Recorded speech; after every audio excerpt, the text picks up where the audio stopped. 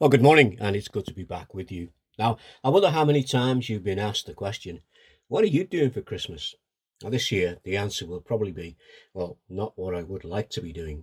Whatever it is, it'll be very different from what we are able to do last year.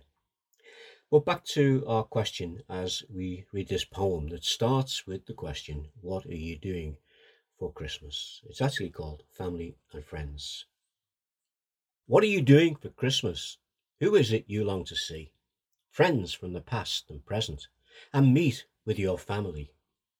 But the love we are showing at Christmas, in truth, it's really quite small when compared with the gift that God gave us, the gift that is offered to all, the gift.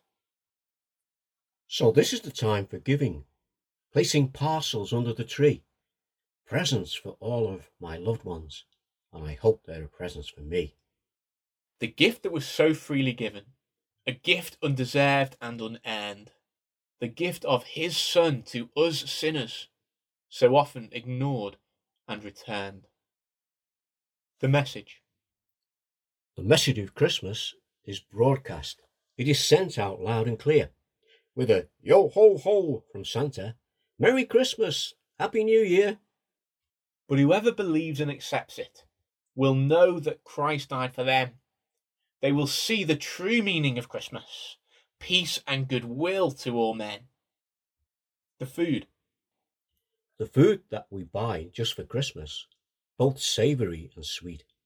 Most of the year we eat to keep living. At Christmas, we're just living to eat. Knowing your sins are forgiven means Jesus has made your life whole.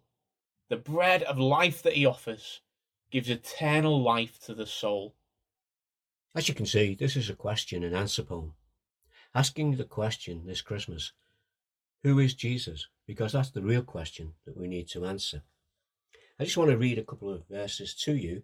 They're from John's Gospel. Before I do, just say thank you to Matthew for helping me with that poem. Well, here's a couple of verses for us to take away with us this morning. John chapter 6, verse 35. Then Jesus declared, I am the bread of life. Whoever comes to me will never go hungry, and whoever believes in me will never go thirsty. And then again in John chapter 6 and verse 51, I am the living bread that came down from heaven. Whoever eats this bread will live forever. The bread is my flesh, which I will give for the life of the world. Well, trust you have a good day, and I'll be back again tomorrow. In the meantime, take care. God bless. Bye now.